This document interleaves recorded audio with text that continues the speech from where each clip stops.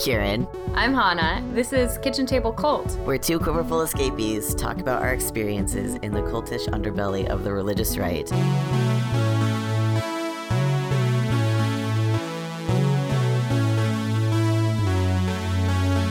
Hi, Kieran. Hi, Hannah. I think this is really exciting. We have been working together since like 2006. Yeah, I think... It's been a while. Yeah, the first time I remember running into you was when you had your politically incorrect blog.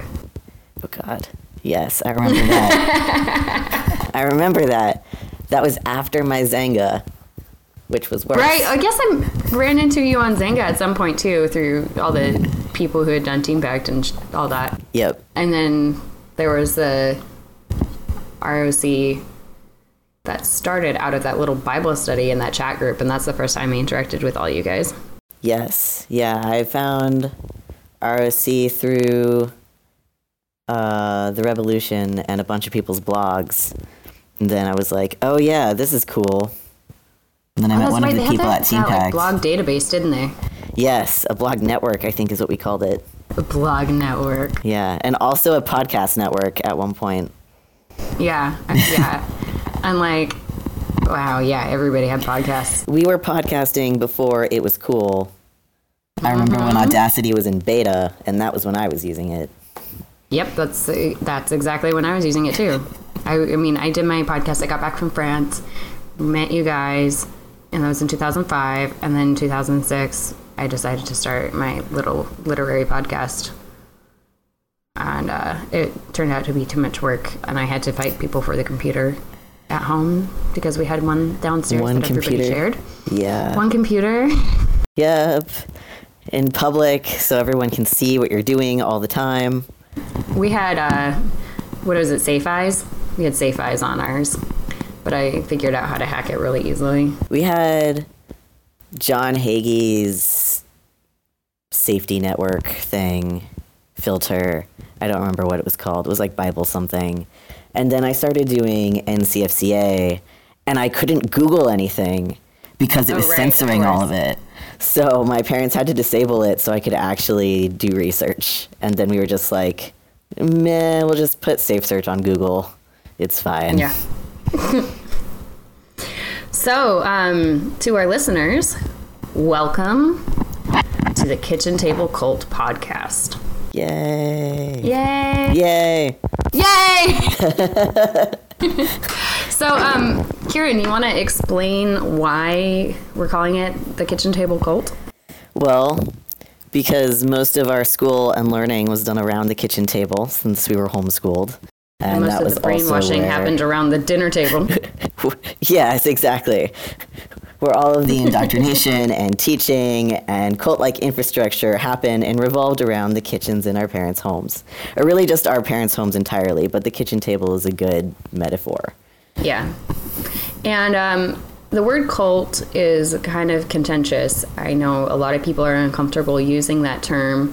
People who grew up the same way we did or grew up in my church or in the same series of movements, they don't like the word cult because it brings up associations of people living together communally, following a charismatic leader. And a lot of these groups didn't really do that, and a lot of these families didn't really have that.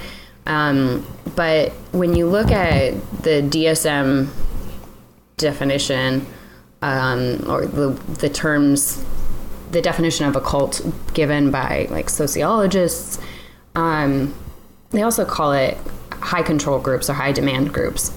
And pretty much every piece of that criteria was met in both my home and family life and also in our church. My parents actually left churches because they couldn't run them. My parents created the cult out of our family after being in an actual cult. Yeah, my parents joined an actual cult because it happened to agree with everything we already believed. And when they started deviating from that, we left. Yep, that was pretty similar to my experience. And my parents were like, well, we should be controlling this group. And then the cult leaders were like, no. Mm-hmm. And my parents were like, fine. And then continued to build their own. Yeah, my father was basically like, these guys are getting a little bit demanding in terms of the legally binding agreements to not sue the church or each other in the church without permission from the church, et cetera, et cetera. I don't like people telling me what to do. This seems sketchy. I'm out. That was actually the reason that my parents never got into ATI beyond like the first introductory course. Oh, yeah, same. Yeah, because my parents were like, no, I don't want someone else to tell me what to do or how I should dress. I want to be the one making those rules. Yeah, my father was like, they seem kind of controlling. I'm not interested. Yep. Which is ironic.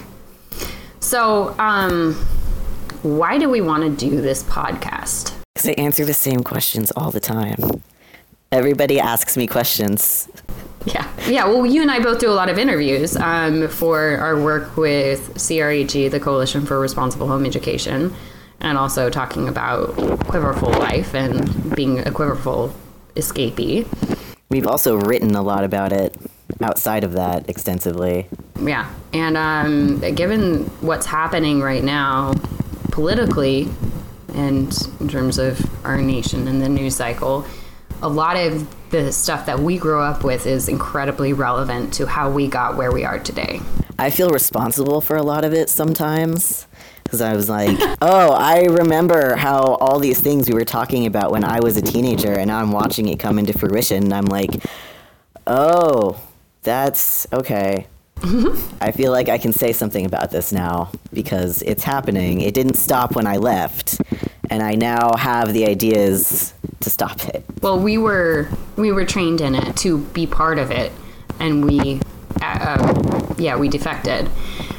I don't think we're necessarily complicit, but we got all of the information. We got the download, and we were expected to be really upstanding, intellectual, well-spoken Republican politicians or politicians' wives or thought leaders. I mean, that's what NCFCA and TeamPact were trying to do. Now, Yep. You want to give our audience a little spark notes on NCFCA and TeamPact? Yeah, so NCFCA stands for the National Christian Forensics and Communications Association. It's basically the homeschooled Christian speech and debate club that competes around the nation. And they teach people how to speak persuasively and debate in hopes of being good, upstanding Christian statesmen and taking over the nation for Christ. TeamPact is very similar to that. Or compelling missionaries. Or compelling missionaries. Or the wives of people who do this thing. Pastors' wives. And statesmen's pastors' wives. Yeah. TeamPact is very similar, but what they do is they have classes in most states, not every state yet. California is like the holdout still. But it's functionally a civics class, a high school civics. It is a civics class. Yeah, and they take homeschoolers and whoever can get off of school around the Capitol buildings in their state. They teach them how their state capitol works. They teach them how to pull bills, what all that means. There's Constitution drills where we learn the Constitution and where to find the rules in the Constitution, which is going to come back to bite them. Is that like Bible drills for Constitution? Yes. Oh. There's a question and you have to look up which section or shout out which section. I had it memorized at one point and I won. Oh my God. And everybody loved me because it was great. Nice. Yeah, I had like 5 pocket constitutions at any given point. I wasn't allowed. So I was that kind of nerd. I wasn't allowed to do NCFCA debate or TeamPact. My family let me do the speech class portion of NCFCA once, but I wasn't allowed to do the debate portion because, according to my father, I was quote unquote already good enough at winning arguments, and he didn't want me to be better. The real reason is we probably just didn't have money for it, and they also didn't want to have, the unpaid help out of the house for X hours a week doing outside classes. And then TeamPact was also similarly billed as like, oh, it's too expensive, we can't afford it, and your father works for the government, so you don't need a civics class, you can just sit with him and talk. I got to TeamPact because there was scholarships that I managed to apply for and get accepted to. But I actually kind of ran a small bit of the Team Pact circuit when I was involved. I was on my way to being one of the interns. Yeah. And I ran through the Georgia political machine through Team Pact. That kind of helped me start there. And so then I wound up doing a lot of other local races because I had connections through Team Pact and people knew me. Mm-hmm. Now, so I was like weirdly politically involved for being a girl at the time. Right. And I mean, we were very well informed about like current events in a certain way. I mean, we weren't actually well informed, but we thought we were. We were very actively like reading Drudge Report and World Magazine and following like the federal political process in terms of the pro-life movement and, you know, various abortion laws state to state and various homeschool laws state to state. So there was a whole lot of political awareness in my world.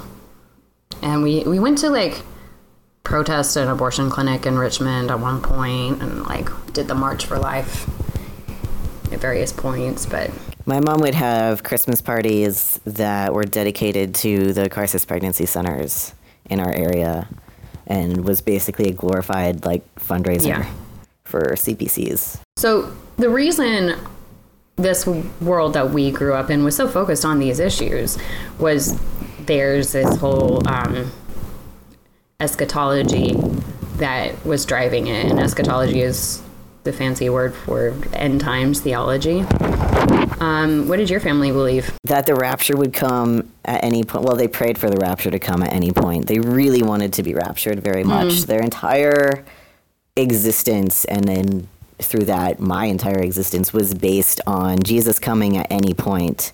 And that led to a bunch of really fun mental health things, but also a bunch of like bad decisions that my parents made because they weren't planning on being on the planet for more than a year or whatever. Yeah. I haven't really ever asked my parents how they feel about the fact that they've, you know, lived this long and looks like the world is not going to end anytime soon. When I was like going to get married, when I was engaged, my parents were really against it. And then they told me that, well, maybe the rapture will come before then. Was this before you ran away / eloped? It was either just before or just after. I think it was just after, because it was when I was engaged. It was after. That's so funny. Yeah. They were like, maybe the rapture will happen. But they'd also told me that before for other things. They're like, well, maybe the rapture will happen, and then we won't have to deal with this. And I'm like, that's I think my family not a thing. Passively believed in the rapture. It was definitely taught in the churches in California that we attended when I was a kid. And like my family like stockpiled like water and canned and dried goods for Y2K. We were eating like the freeze-dried apple chips for like 3 years afterward. I think my mom probably would have been more of an adherent to the idea of the rapture. I don't really remember my dad talking about it. Persecution, however, the anticipation of the tribulation was definitely a driving factor. There was all this mindset of like America is in a state of crisis and downfall, and we are going to be persecuted for our beliefs like tomorrow. Like, this is going to happen, so you need to be prepared to give your life up for Christ and live as if, like, you're going to be martyred next week. Yep, my parents were the same way, and all of their decisions were really, really short term, because the rapture could come at any time, and really, and everything we went through that was a result of a bad decision they made was persecution, and meant that we were going to be rewarded, and also that we were, like, you know, just another sign of the end times were coming soon, because we were so persecuted because of my parents' bad financial decisions. Yeah. So what did it mean to your family to be American? I remember you had like the American flag all over your blog. Oh, everywhere. Yeah. My parents thought that, like, I mean, they really believed that America was built on Christianity, that God ordained this nation to exist, and we exist to serve their very specific version of God, and that aligned with Rush Limbaugh somehow. So they thought that, like, we were supposed to be the city on a hill. My dad was, he voted for Reagan.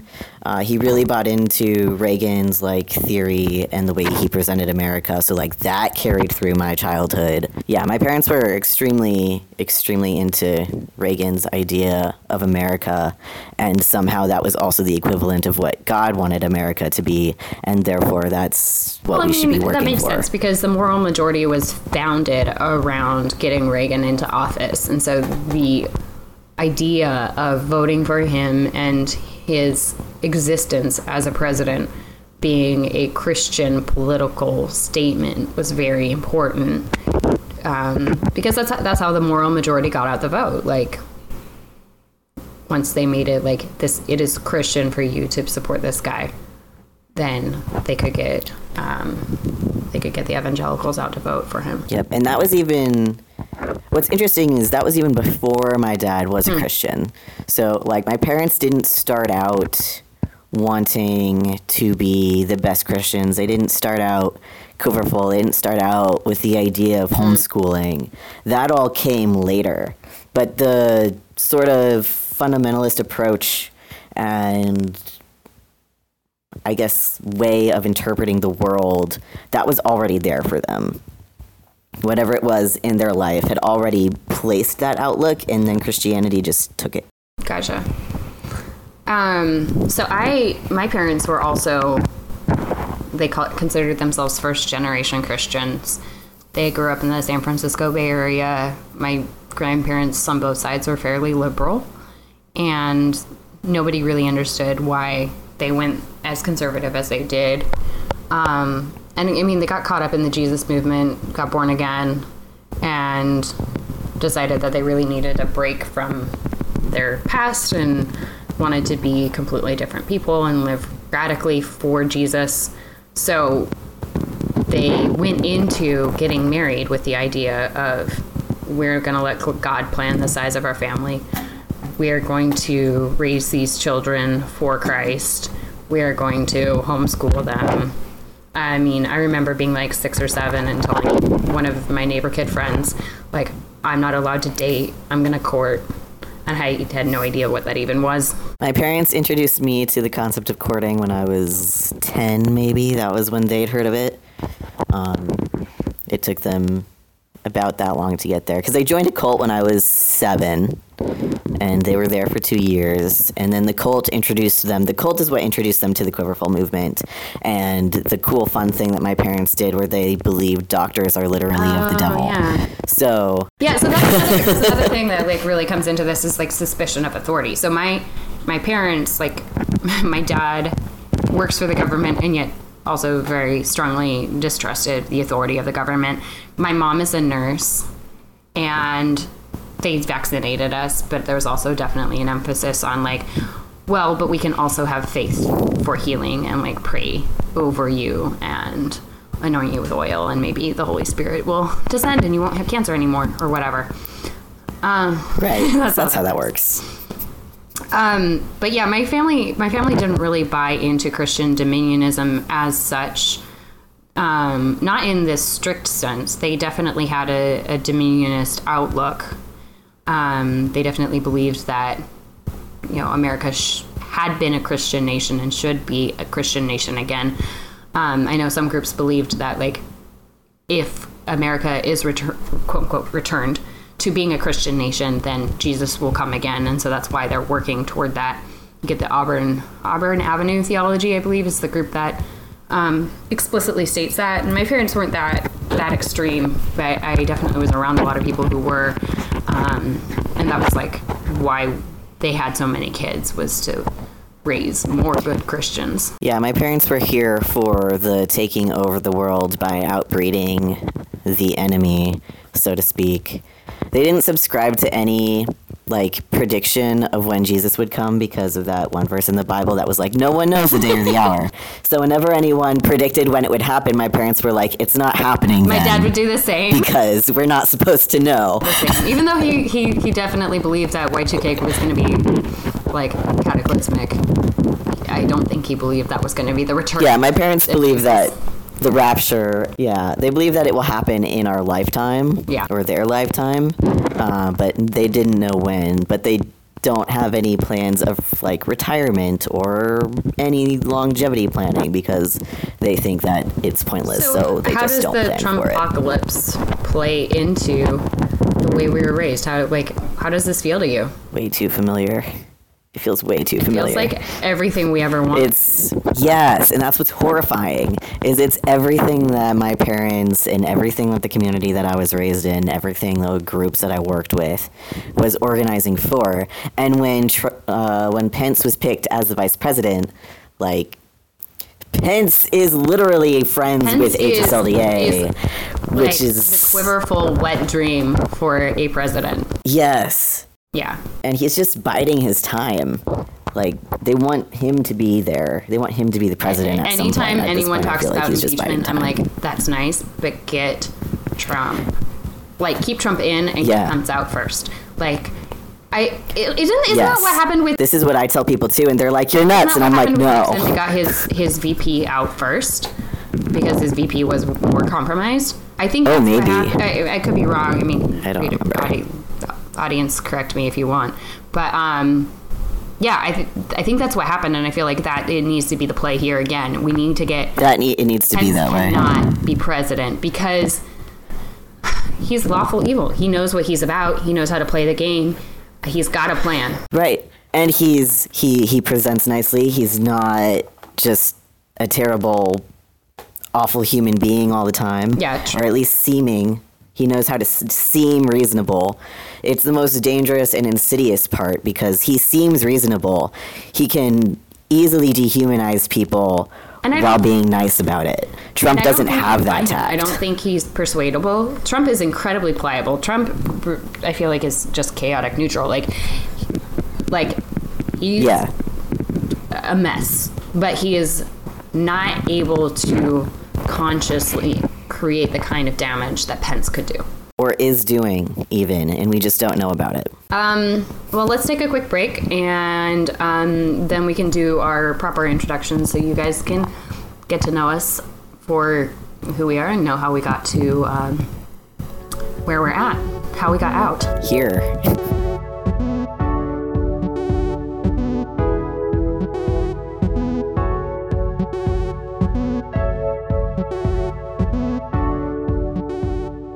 Welcome back, and I think normally we try to have a guest on or answer a listener question, but today we're going to just introduce ourselves so you know a little bit more about your hosts. Hooray! Hooray! Hannah, tell us about yourself. Hi guys, my name is Hannah Ettinger. Let's see, I was the oldest daughter in a quiverful family. I'm the oldest of 9. We were homeschooled K through 12, and I mostly stayed at home helping my mom. I didn't really have a social life because I was obligated to help raise my younger siblings. My family was involved in Calvary Chapel, Vineyard, Sovereign Grace Ministries churches, and when I was 12, we moved from California to Virginia to join Sovereign Grace Ministries. And that's where my family really went hardcore with teachings about courtship, being a stay-at-home daughter, submission, complementarianism, headship, all that stuff.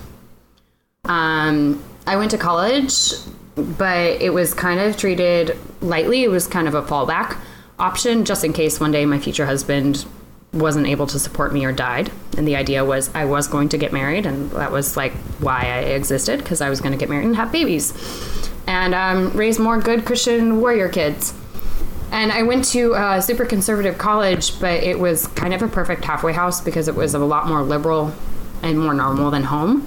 Like, people actually dated, and like sometimes they swore, and like you didn't have to like regulate modesty stuff all the time.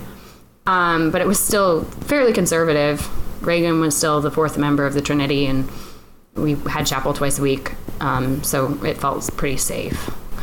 Met a guy there, got married, but we had to court, and as our courtship progressed, my dad got more and more controlling and manipulative, and so we got married pretty quickly to like help me get out, because my father believed that he'd transfer his authority from himself to my husband over me at that point. So that was our out.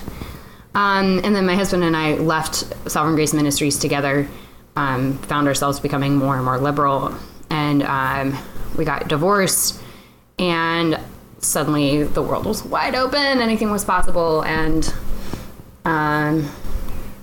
since then I've come out of the closet. I'm bi, dabbled in polyamory, lived abroad in the Peace Corps, lived in Kyrgyzstan for 2 years, worked for Democrat politics, and have been focusing on healing from PTSD. I'm 29. I live in Roanoke, Virginia, and right now I'm in school for an MFA in creative writing at Hollins University. I'm writing a memoir, but I also write poetry, creative nonfiction, and fiction. And Kieran and I work on the same for the same organization on occasion, the Coalition for Responsible Home Education, and I do policy advising for them. How about you? I'm Kieran Darkwater. I'm the oldest of 8. I have 7 younger siblings. I was also the oldest daughter in a Cooperful family, and I was homeschooled from kindergarten until I graduated when I was 15 because my own school was taking too much time away from raising my siblings and running my parents' home and doing all of the things that the eldest daughters are supposed to do in Cooperful families. The day they graduated me, they told me that I had learned everything I needed to be a wife and mother, and there was no point in teaching me anything else. I hadn't learned algebra. I was going through like all the things that I needed to do to graduate, and I was like, oh man, I'm still behind. And then they're like, no, you're good. You don't need math. It's fine. So I describe myself as an educationally neglected homeschooled student because my education was entirely based around the gender I was assigned at birth and not actually preparing me for life as an adult human being on my own, because I was supposed to not have autonomy. I was supposed to be a mother and grow more children to take over the nation for God. And in that vein, I was involved with Team Pact, Generation Joshua, NCFCA, and briefly CFC, even more briefly Awana when I was a small child. We did Awana for like 5 years. All of these, yeah.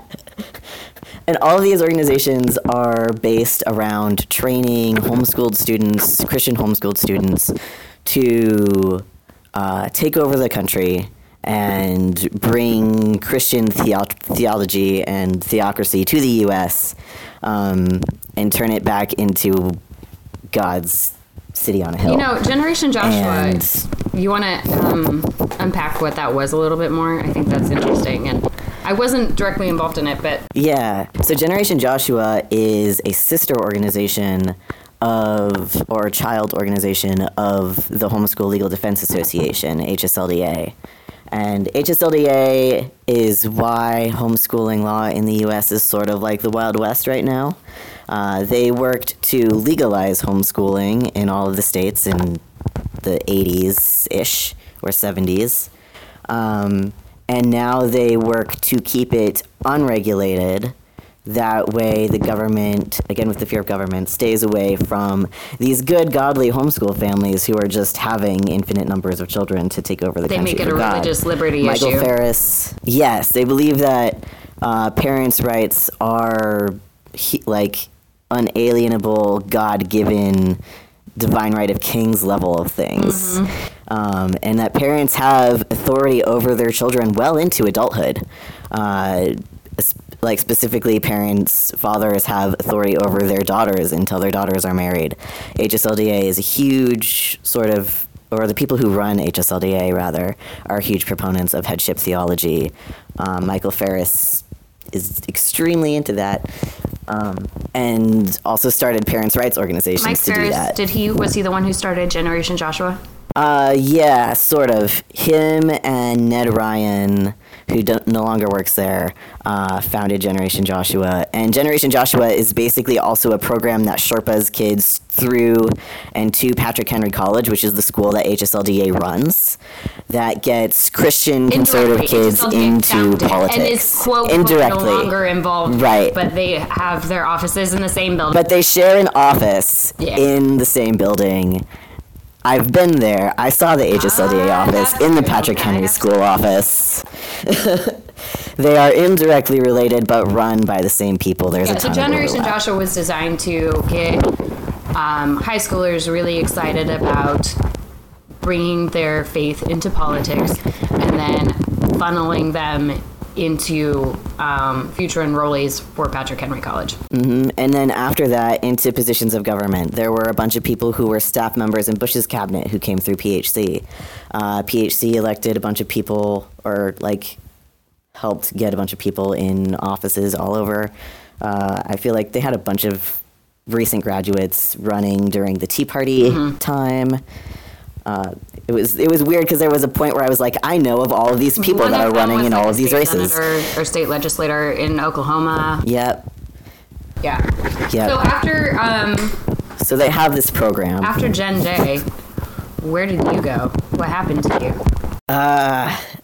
After Generation Joshua and Team Pact and all of that, basically after my parents graduated me from high school, I started courting a friend of mine at the time, and my parents really wanted me to be married when I was 16. Was that a financial decision And on their part? No, my mom has this fantasy where she and I would be pregnant at the same time, and the only way for that to happen was for me to be married at 16, so that way when I was 18 I could have a baby and we could be pregnant at the same time. Yeah, it's not even a religious thing, it's just a weird thing that my mom had. Pregnancy fetish, got it. My mom wanted me to she wanted to live vicariously through me. So she wanted me to be married when I was 16, and it was also like this gap window of time where she had just had a baby and wasn't pregnant. So it was the perfect window of time for me to leave before I ceased being a human for the 9 months that she was pregnant again and became a broom with arms. Your mom was always really sick when she was pregnant, so you had to run the house. Yeah, her pregnancies were terrible, and they just got worse over time because, again, my parents didn't believe in doctors. So my mom had untreated medical issues while pregnant that she had no way of getting help for. And so she was basically on bed rest for 9 months while I did everything from running the household to educating my siblings. Your parents then broke you guys up. And then what? Yes, because I didn't get married fast enough. So I was like, I don't want to be married at 16. And they were like, that's not allowed. And then my mom got pregnant again. And after my mom got pregnant again, they were like, well, you've experienced love, so now you're good on that. And since you don't want to be married right this second since you're a minor, you just can't, and you can't talk to each other, and you can have no more contact, and you just have to go back to being the surrogate mom that you've been since you were 8. Because now I'm going to be deathly sick for 9 months, and you have to help us. Exactly. And I was like, no, I know how to use the computer. So I then plotted they broke us up when I was 17 and a half, so I only had 6 months to kill until I was legally an adult and could escape and have no repercussions-ish. No legal repercussions. They couldn't bring me back. So I planned, and I worked with Hannah and a bunch of our mutual friends and orchestrated an escape on my 18th birthday. I was so detailed that I started carrying around a stuffed messenger bag with me 3 months ahead of time. We were so that way when I left, military levels of prepared for anything to happen at any given time. So of course you were prepared. Right. Obviously, I was ready for this. So I started carrying around a fake stuffed bag with me everywhere. That way, when I left on my birthday, it wouldn't be suspicious. I had I didn't have my driver's license at the time, but since I was 18 and my parents were going to need someone to drive people around, I managed to convince them to let me get my driver's license. So I did that the month before my 18th birthday. Also. And then, because what you need when you get your driver's license is your birth certificate and your social, I just kept those. And I didn't put them back where my mom kept them. And when she asked me about it, I was like, oh yeah, no, I have it saved with my stuff. I'll put it back later. And I just note here, if you... So I kept all my vital records. And you want to escape, have a copy of your birth certificate and know your social security number. Because even if you don't have an ID, that will make all the difference. You need both of those things for anything. So if you have them, keep them. And any school records. Take them with you. Even if it's a weird Word document that makes no sense. You probably wrote at 3 a.m. when your mother was yelling at you. Yes. My transcript is a mess. Half of it is in A's and half of it is in, like, numbers. And it's just, I don't know what my mom was doing. She doesn't know what she was doing. Sure if my mom just forged my transcript. I'm not sure if I ever actually had grades until, like, I got a transcript. And I was like, oh, look, I got an A in all these classes? Wow. Yeah, I got an A in math, and I'm like, I have questions. I know I put I have serious questions. That, but I didn't think, like, I deserved it, so I wasn't sure. I don't know. Like, I haven't looked at my transcript in a long time. So what are you doing with yourself now? Are you still married? No. So now I'm divorced. Yeah, since leaving and escaping and getting married, I moved to the West Coast, got divorced, started transitioning, started school at Laney College to be a machinist because I was never allowed to work with tools or build anything because I was a girl and a uterus made that impossible somehow. So now I'm making my own lathe tools and bending metal to my will, and it's fine. And when I'm not at school doing school, I'm organizing to get all gender bathrooms near my classrooms and institutional queer support. And I'm organizing in the East Bay, because I live in Oakland, California, to build more housing so anyone who wants to live here can live here. And I work with East Bay for Everyone, and we're the cool YIMBY kids. And then I also I'm a founding board member of the Coalition for Responsible Home Education, and I'm the tech director. And I'm starting the California chapter, and we work to make homeschool safer for students through policies, research, information, just answering a bunch of questions. Yeah. Giving resources to people. That's awesome. Yeah, CRHE is really fantastic and a very needed group because I think before they existed, there wasn't really any homeschoolers for homeschoolers organization that was having alumni and people who had been homeschooled speaking to the interests of homeschooling and homeschooling parents and homeschoolers. Yeah, CRHE, to my knowledge, is one of the only, I think we are recently not the only organization organizing around the interests of homeschooled children, but for a long time we were. Yeah, and I think it's important to note that, like, to contrast us with HSLDA, which has been around a lot longer and is fairly well established. HSLDA advocates on the behalf of homeschooling parents. And that's it. To keep them out of trouble, pretty much, to keep the state off their back. And we are interested in the rights of children and protecting children from being abused, and so that's why we're trying to fill that hole. Yes. What do you do for fun? I play video games and I walk around the lake at Pupper O'Clock because I don't have a dog and I like watching other people's dogs. So whenever, like between the hours of 4 and 8, it's Pupper O'Clock on Lake Merritt, and everyone has their dogs and it's wonderful. That's what I do to relax. I have 2 cats and I have a burgeoning houseplant addiction. I have a garden out on my deck that's just, I've got a little deck area that's full of potted plants, and then inside I've got vines and succulents and who knows what going off everywhere in every corner. I'm going to be very sad in the winter because I don't get as much light in my house as I would like. So I'm going to have to pick and choose which plants make it through the winter. Just get shade-friendly plants. I do. I have a bunch of them. This is good. Yeah. Yeah, and I like binging Netflix, like the new Sharp Objects, and I've been watching Pose, and these I've been watching Claws. It's like real like dark comedy, intense TV series. I've been slowly working through Anne with an E. It's real good. It seems like it's really good. I watched the first episode, and the way they depicted PTSD was really fantastic. That was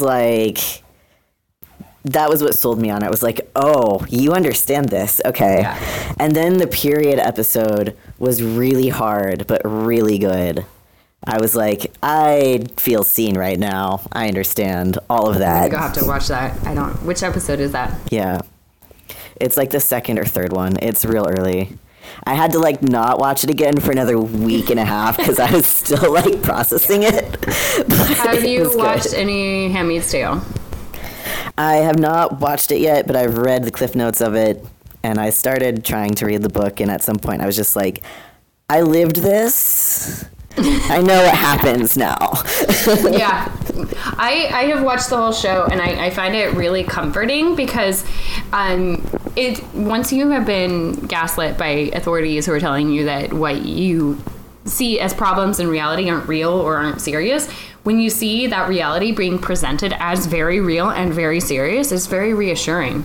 Because it's like, oh, look, I wasn't crazy. I didn't make any of this up. And my reality was maybe a little bit worse in this way or that way. And so, I feel less guilty for, having PTSD now or whatever. This is why I should watch it. I just need to re-up my Hulu subscription. Listeners, if you want to donate Hulu subscription to us, you can sign up to our Patreon to pay for us to be able to keep watching Handmaid's Tale. Please, thank you. Next week, I think we'll talk more about current events and the Supreme Court, what the retirement of Justice Kennedy means for Roe v. Wade, and how we feel about that, and how that relates to everything that we grew up with.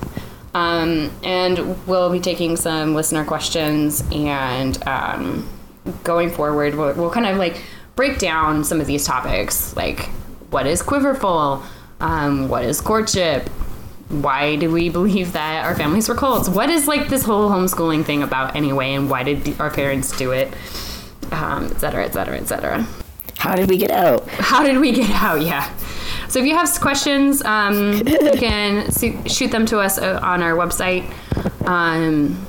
What's our email address if people want to contact us? It is kitchentablecult@gmail.com. Yay! You can follow us on Twitter, although we haven't been very active yet. And we have not been active at all, but we could be. We could be. We might be. And donate to our Patreon so we can keep doing this and also watch Handmaid's Tale and bring you more good content. All right. Thanks, guys, for joining us. Until next time. See you next week. Bye. Bye.